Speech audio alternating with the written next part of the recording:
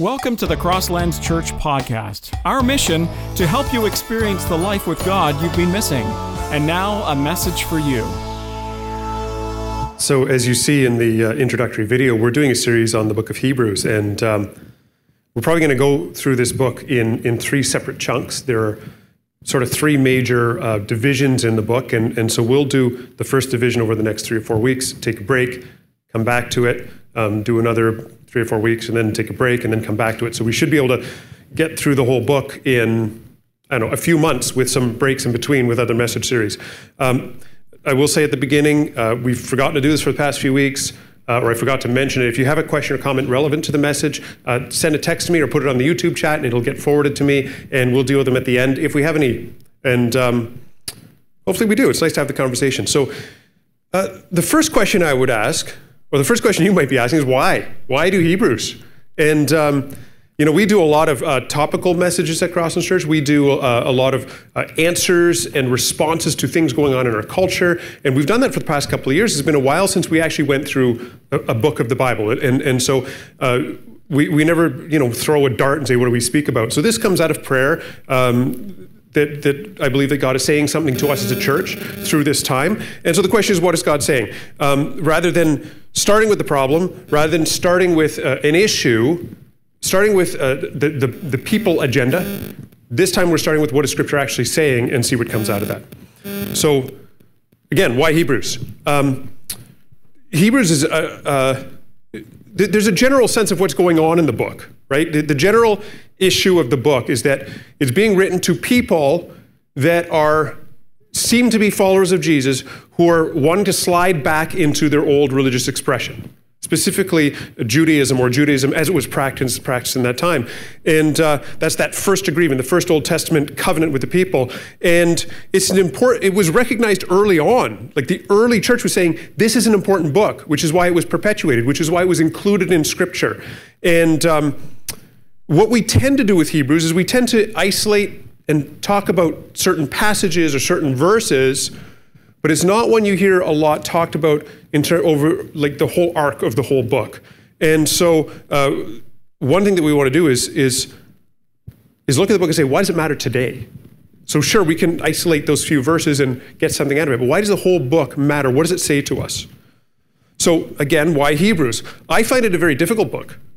I find it something that's tough to get the meaning of, and we all should be absorbing Scripture on a daily basis, and God will speak to us through Scripture. But the difficult stuff, the harder stuff, I think that's kind of my job to say, okay, let me sort of lead the way in unwrapping this for all of us to understand it together. And so we have an opportunity to dig deeper into the text that normally you wouldn't in your daily Bible reading. And one of the reasons why it's difficult is because there's a cultural divide. We don't live in that world. And so that's one thing that we're going to aim at doing. So today is just an introduction to the whole book, and I hope it's not really awkward because of that, but at some point I realized we need to have an introduction to it. I was at an outreach one time. It was a Christian event that was designed to attract people that don't know Jesus and introduce them to Jesus. And I don't remember what the pastor was talking about in his message. I think he was preaching from Revelation, if I remember right. But I was there because I was part of the worship band. And I remember as he's going through his message, the longer he talked, the more I thought, this is a really bad sermon. Like the language, it was inaccessible to suit somebody that was unchurched. I wasn't sure that what he was saying was relevant to our culture, relevant to the people. And I'm not even sure that what he was saying was faithful to the text. And it was very frustrating. Now, part of that is because, I've been to Bible college and I kind of know what's expected. And I don't know that everybody, like most people, haven't had that kind of training. But I was just really, really frustrated. And some that happens. I don't know how regularly it happens, but it happens in churches. If we were a more traditional church, like if we were, the word is mainline, some of the older traditions, they actually preach through a calendar. What that means is that there's a set biblical text for every day, and generally speaking, over the course of a year or two or three, they work their way through the whole Bible, and you get a sense of what the Bible is saying from beginning to end. But sometimes there's a sense of the person is talking and you're wondering what he's saying has to do with today. How does that biblical text actually apply today? You're talking about the text, but how does it apply to today? And other times, when you hear somebody preaching that calendar like that, sometimes you think, okay, I see what you're saying, how it applies to today, but how does it apply to the text you're supposed to be talking about? So you can do it badly both ways, but I wonder sometimes if people are in those congregations, like just listening for, is he going to follow the rules and get it right? Is he really going to talk about the text properly and apply it for today? And in our tradition, we don't have that. We're a more recent tradition, and so we tend to lean more to, we don't have what they call a liturgical calendar. We don't put the passages on Sunday to Sunday to Sunday, but we still have rules to follow. The rules we're expected to follow. They're not always followed. And so we have a general preference in our tradition that you wouldn't know is that you're still expected to start with the text and explain it. There's basically two things we should be doing on a weekly basis. Explain the text, explain and interpret, and then apply it. What does it mean? How do I use it? And then there's specific ways to deal with the interpretation, right? So if I want to understand what the text is saying, well, who originally wrote it? Who was the author? Who was he, usually he, writing to? What were the questions? What was the situation? What was being addressed in this? What's the cultural context? When they're dealing with specific issues, are they cultural issues? Are there expressions being used that are cultural expressions that kind of need to be translated? And then the part of the work is to extract the truth out of that and apply it to today's circumstance. That's what's expected. So when we look at Hebrews seems to be a letter. And there are other letters. We've looked at some of them in message series in the past. We've looked at Galatians and Ephesians and Philippians and Romans, and they write their letters differently. And so most of the letters in the New Testament are written by Paul. There's a couple by Peter, one by James, a few by John. And it usually starts with the person who's writing the letter. They do it the opposite of us. We finish the letter saying, yours truly, Fred. Paul's letters start with Paul. Here's who I am to you. Right? And so there's a different format. That can be confusing to us. But we kind of have a general sense at the scholarly level of what a letter is supposed to look like. And so if you study a book like Galatians or Ephesians or whatever, it's pretty easy to figure out, generally speaking, you're hearing one side of the conversation, but you can kind of, you know who's writing it, you know to whom they're writing, you get a pretty good sense about what the circumstance is that they're writing about, even though you're only hearing one half of the conversation. And then you can figure out what it's supposed to mean and how to apply it. Then we come to Hebrews. It doesn't follow the format at all. So we're supposed to be able to explain this and apply it to our life. And here's one of the reasons why it's difficult. We don't know who wrote it. There's been arguments for centuries about who wrote it. Did Paul write it? Did Barnabas write it? Did Apollos write it? Did whoever? And really, there's no way to know for certain. Even the people that argue for the different people say, well, there's no way to know for certain. So we don't know who wrote it.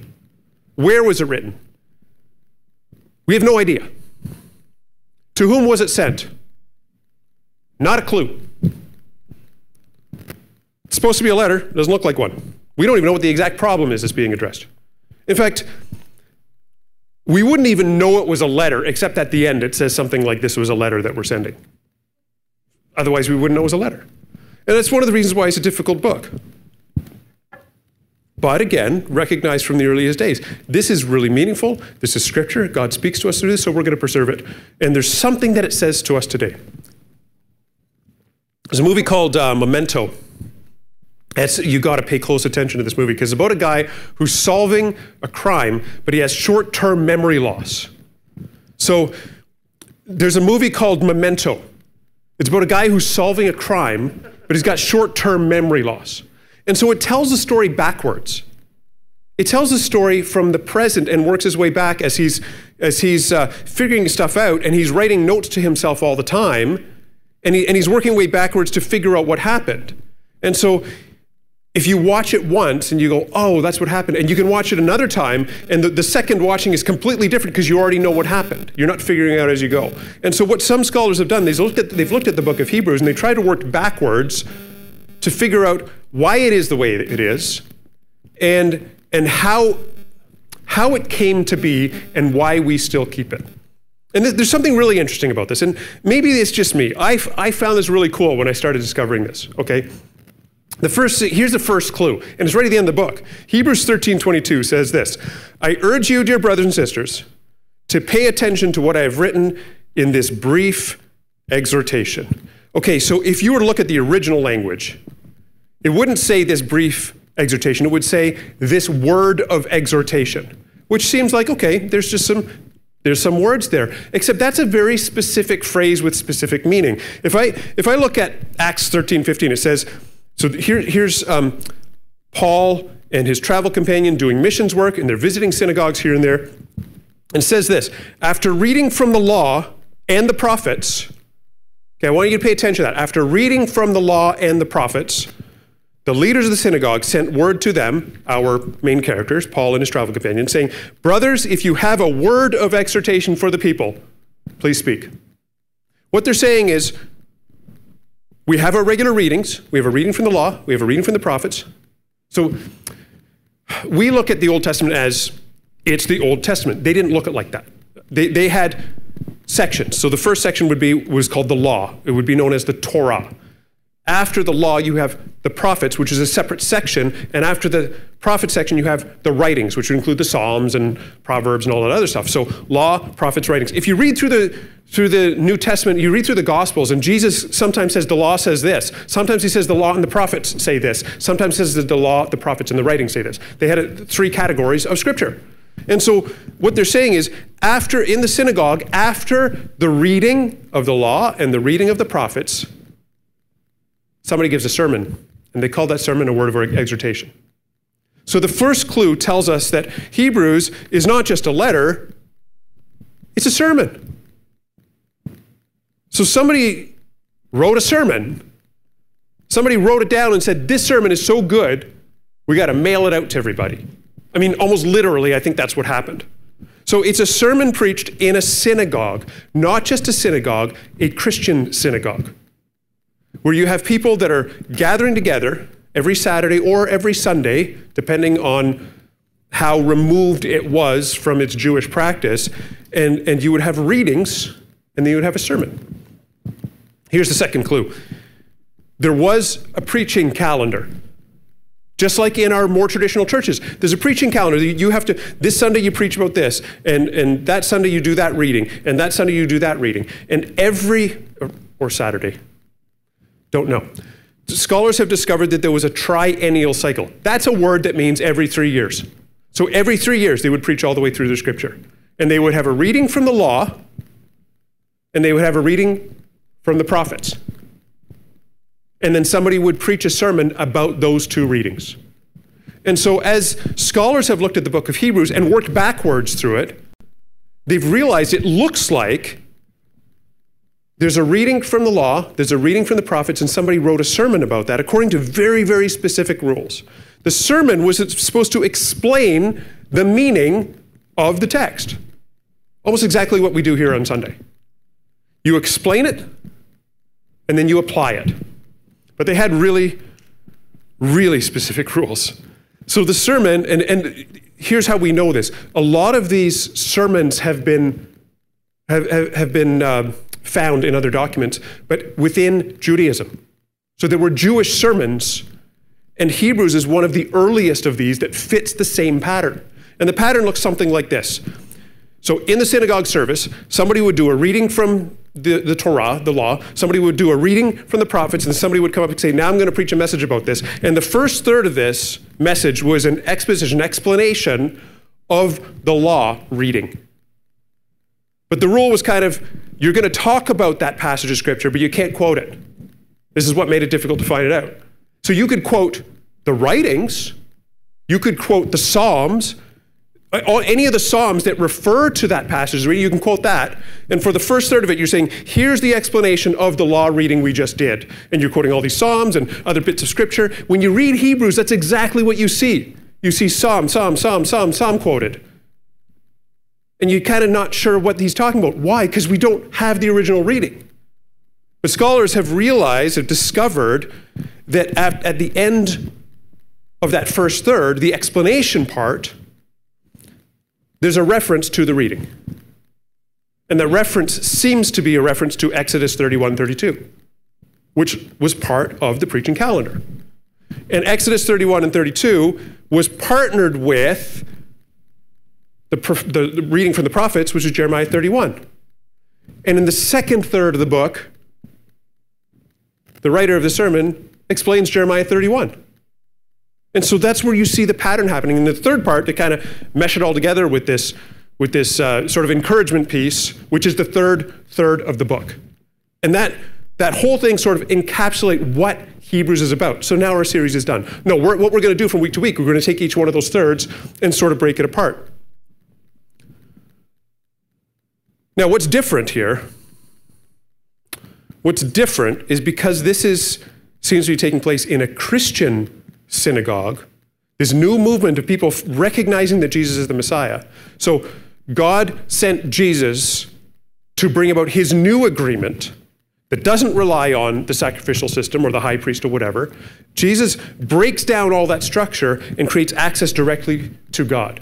So all of the readings, the law reading, the prophets reading, even the writings, and the sermon, take all of that structure and they point it to Jesus from beginning to end.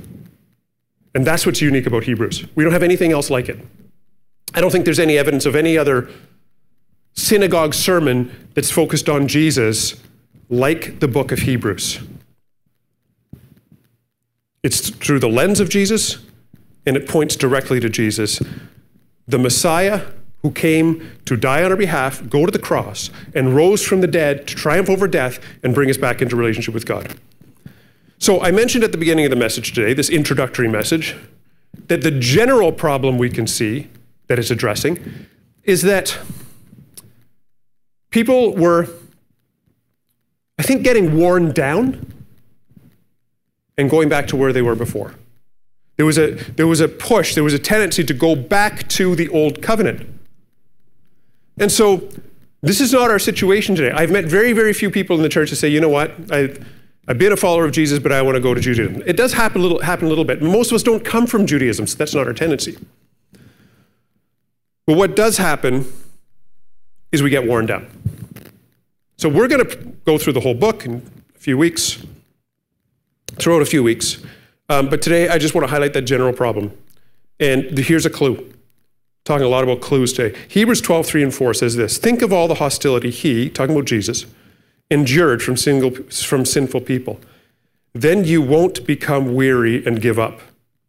After all, you have not yet given your lives in your struggle against sin. He's talking about people that are undergoing persecution. He's talking about people that are dealing with the daily, weekly, monthly, and yearly battle to stay faithful to Jesus. And for them, it might have meant having their business challenged because people don't want to patronize their business anymore. It might have meant being separated from family because you would be ostracized as a follower of Jesus. You would be expelled from your family. It was difficult. But here's something that I think it speaks to us today. We all experience challenges. And right now, we're experiencing a worldwide challenge of COVID-19.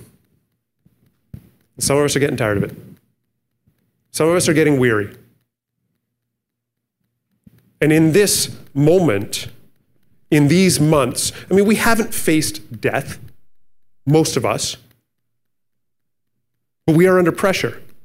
And when you're under pressure, sometimes there's a tendency to slide backwards, back to your maybe an old belief system. Maybe you've come into a greater understanding of your relationship with Jesus, and you've come out of a rule-based living, and when you get tired, you want to go back to the rules. It's just, there's structure there. I can handle my kids that way. Kids, life is all about the rules, just follow the rules. And we slide back to that. Or maybe you're sliding back to old habits and patterns of behavior that you've moved on from because Jesus has brought you freedom, has brought you health. But as you're getting worn down, you start sliding back to the old habits. Maybe you're sliding back into old traditions that take the place of a meaningful living relationship with God. Are you losing steam over a year into COVID? You getting tired? Are you wearing down? Are you cooling off? We started the service today with Hebrews 4:12. The word of God is alive and powerful. It is sharper than the sharpest two-edged sword, cutting between soul and spirit, between joint and marrow.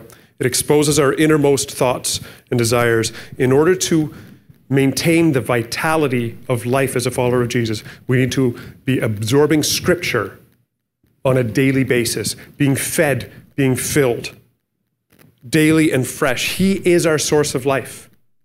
Through Scripture, God speaks to us. And so as much as we do a message series where we're trying to cross that cultural divide and bring explanation where there was confusion, this is an add-on to your daily life. Are you wearing down? Plug into the vine. Are you losing steam? Be energized through God. He has the life to give you. I'm going to read all of our text messages as we're getting close to the end. And that's it. I'm done. There were none. So I want to address those of you who maybe this is striking a chord with you. And maybe you have that taste for that life that seems to be beyond what runs us down and wears us out. But that's only available to you if you are in God's family. It's only available if you've put your life reorienting trust in Jesus. And so if you've never done that, I want to give you the opportunity to do that today. You can't just dabble from the inside or pick and choose. We have to put Jesus at the center of our lives in order to access the life that he has to give us. And so how do you do that? It's as simple as ABC. A means to acknowledge your need for him, to admit.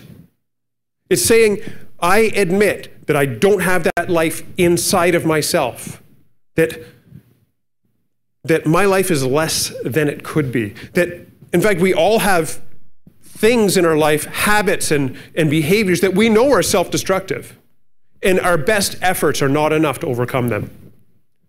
But Jesus is enough to overcome that. That's where we go from the A to the B. The B is believe. So the believe is placing our trust. It's not about checking a box on an opinion, but it's about putting our trust that Jesus went to the cross to overcome our very self-destructive nature, which leads to death. Jesus took that to death and overcame it in his own death. But because he carried the cost of what he did not deserve,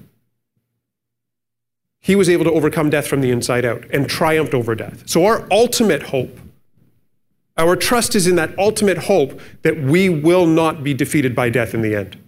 And there's an ultimate resurrection where that full life, we will live fully for eternity. So A, admit, B, believe. That's trust. And then C is commit. So this is not something you can look at from the outside and like a cafeteria, pick and choose the elements you want. You got to jump in both feet. This is the new life. It's not something you make casually. This is completely life reorienting. Admit your need, place your belief, your trust in Jesus, and commit fully to him. And if that's something you want to do today, I'm going to lead you in a prayer. I'll say a prayer. I'll try to say it slowly. Make the words your own. Repeat them out loud if you have to. Pray something like this. God, my Father in heaven, I thank you for the offer of new life in Jesus. I admit that I am failing on my own.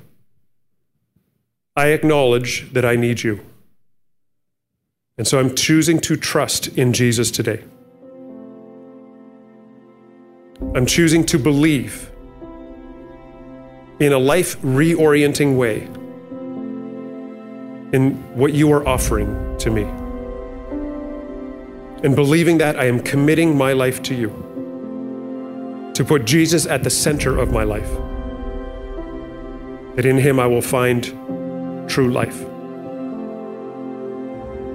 Thank you for welcoming me into your family. In Jesus' name, amen. And if this is a decision you're making today for the first time, please connect with us.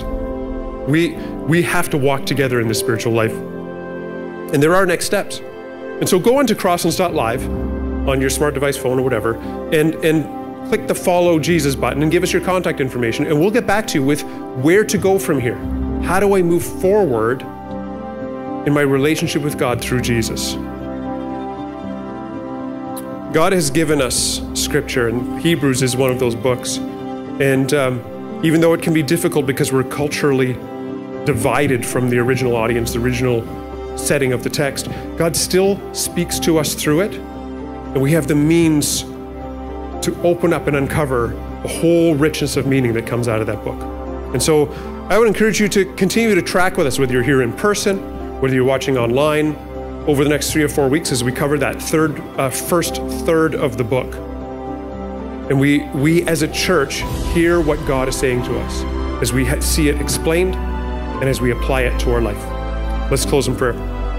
Father, I thank you that you never leave us to struggle on our own, but you are always with us.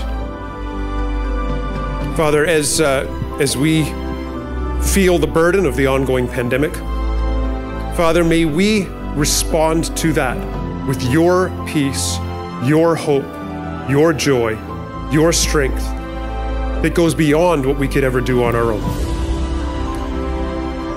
Father, I pray that as we fill ourselves with your words, that we would experience that life growing in us on a daily basis. And not only would we be able to thrive in a situation where thriving doesn't seem possible, but we would also be a light to those around us who don't know you and are struggling, who don't have recourse. May we experience your life. May we share your life. In Jesus' name, amen. You've been listening to the Crosslands Church podcast. Be sure to subscribe on iTunes or the Google Play Store so that it comes straight to your device. And to find out more about Crosslands Church, you can visit us at crosslands.ca. Join us next week for another message to help you experience the life with God you've been missing.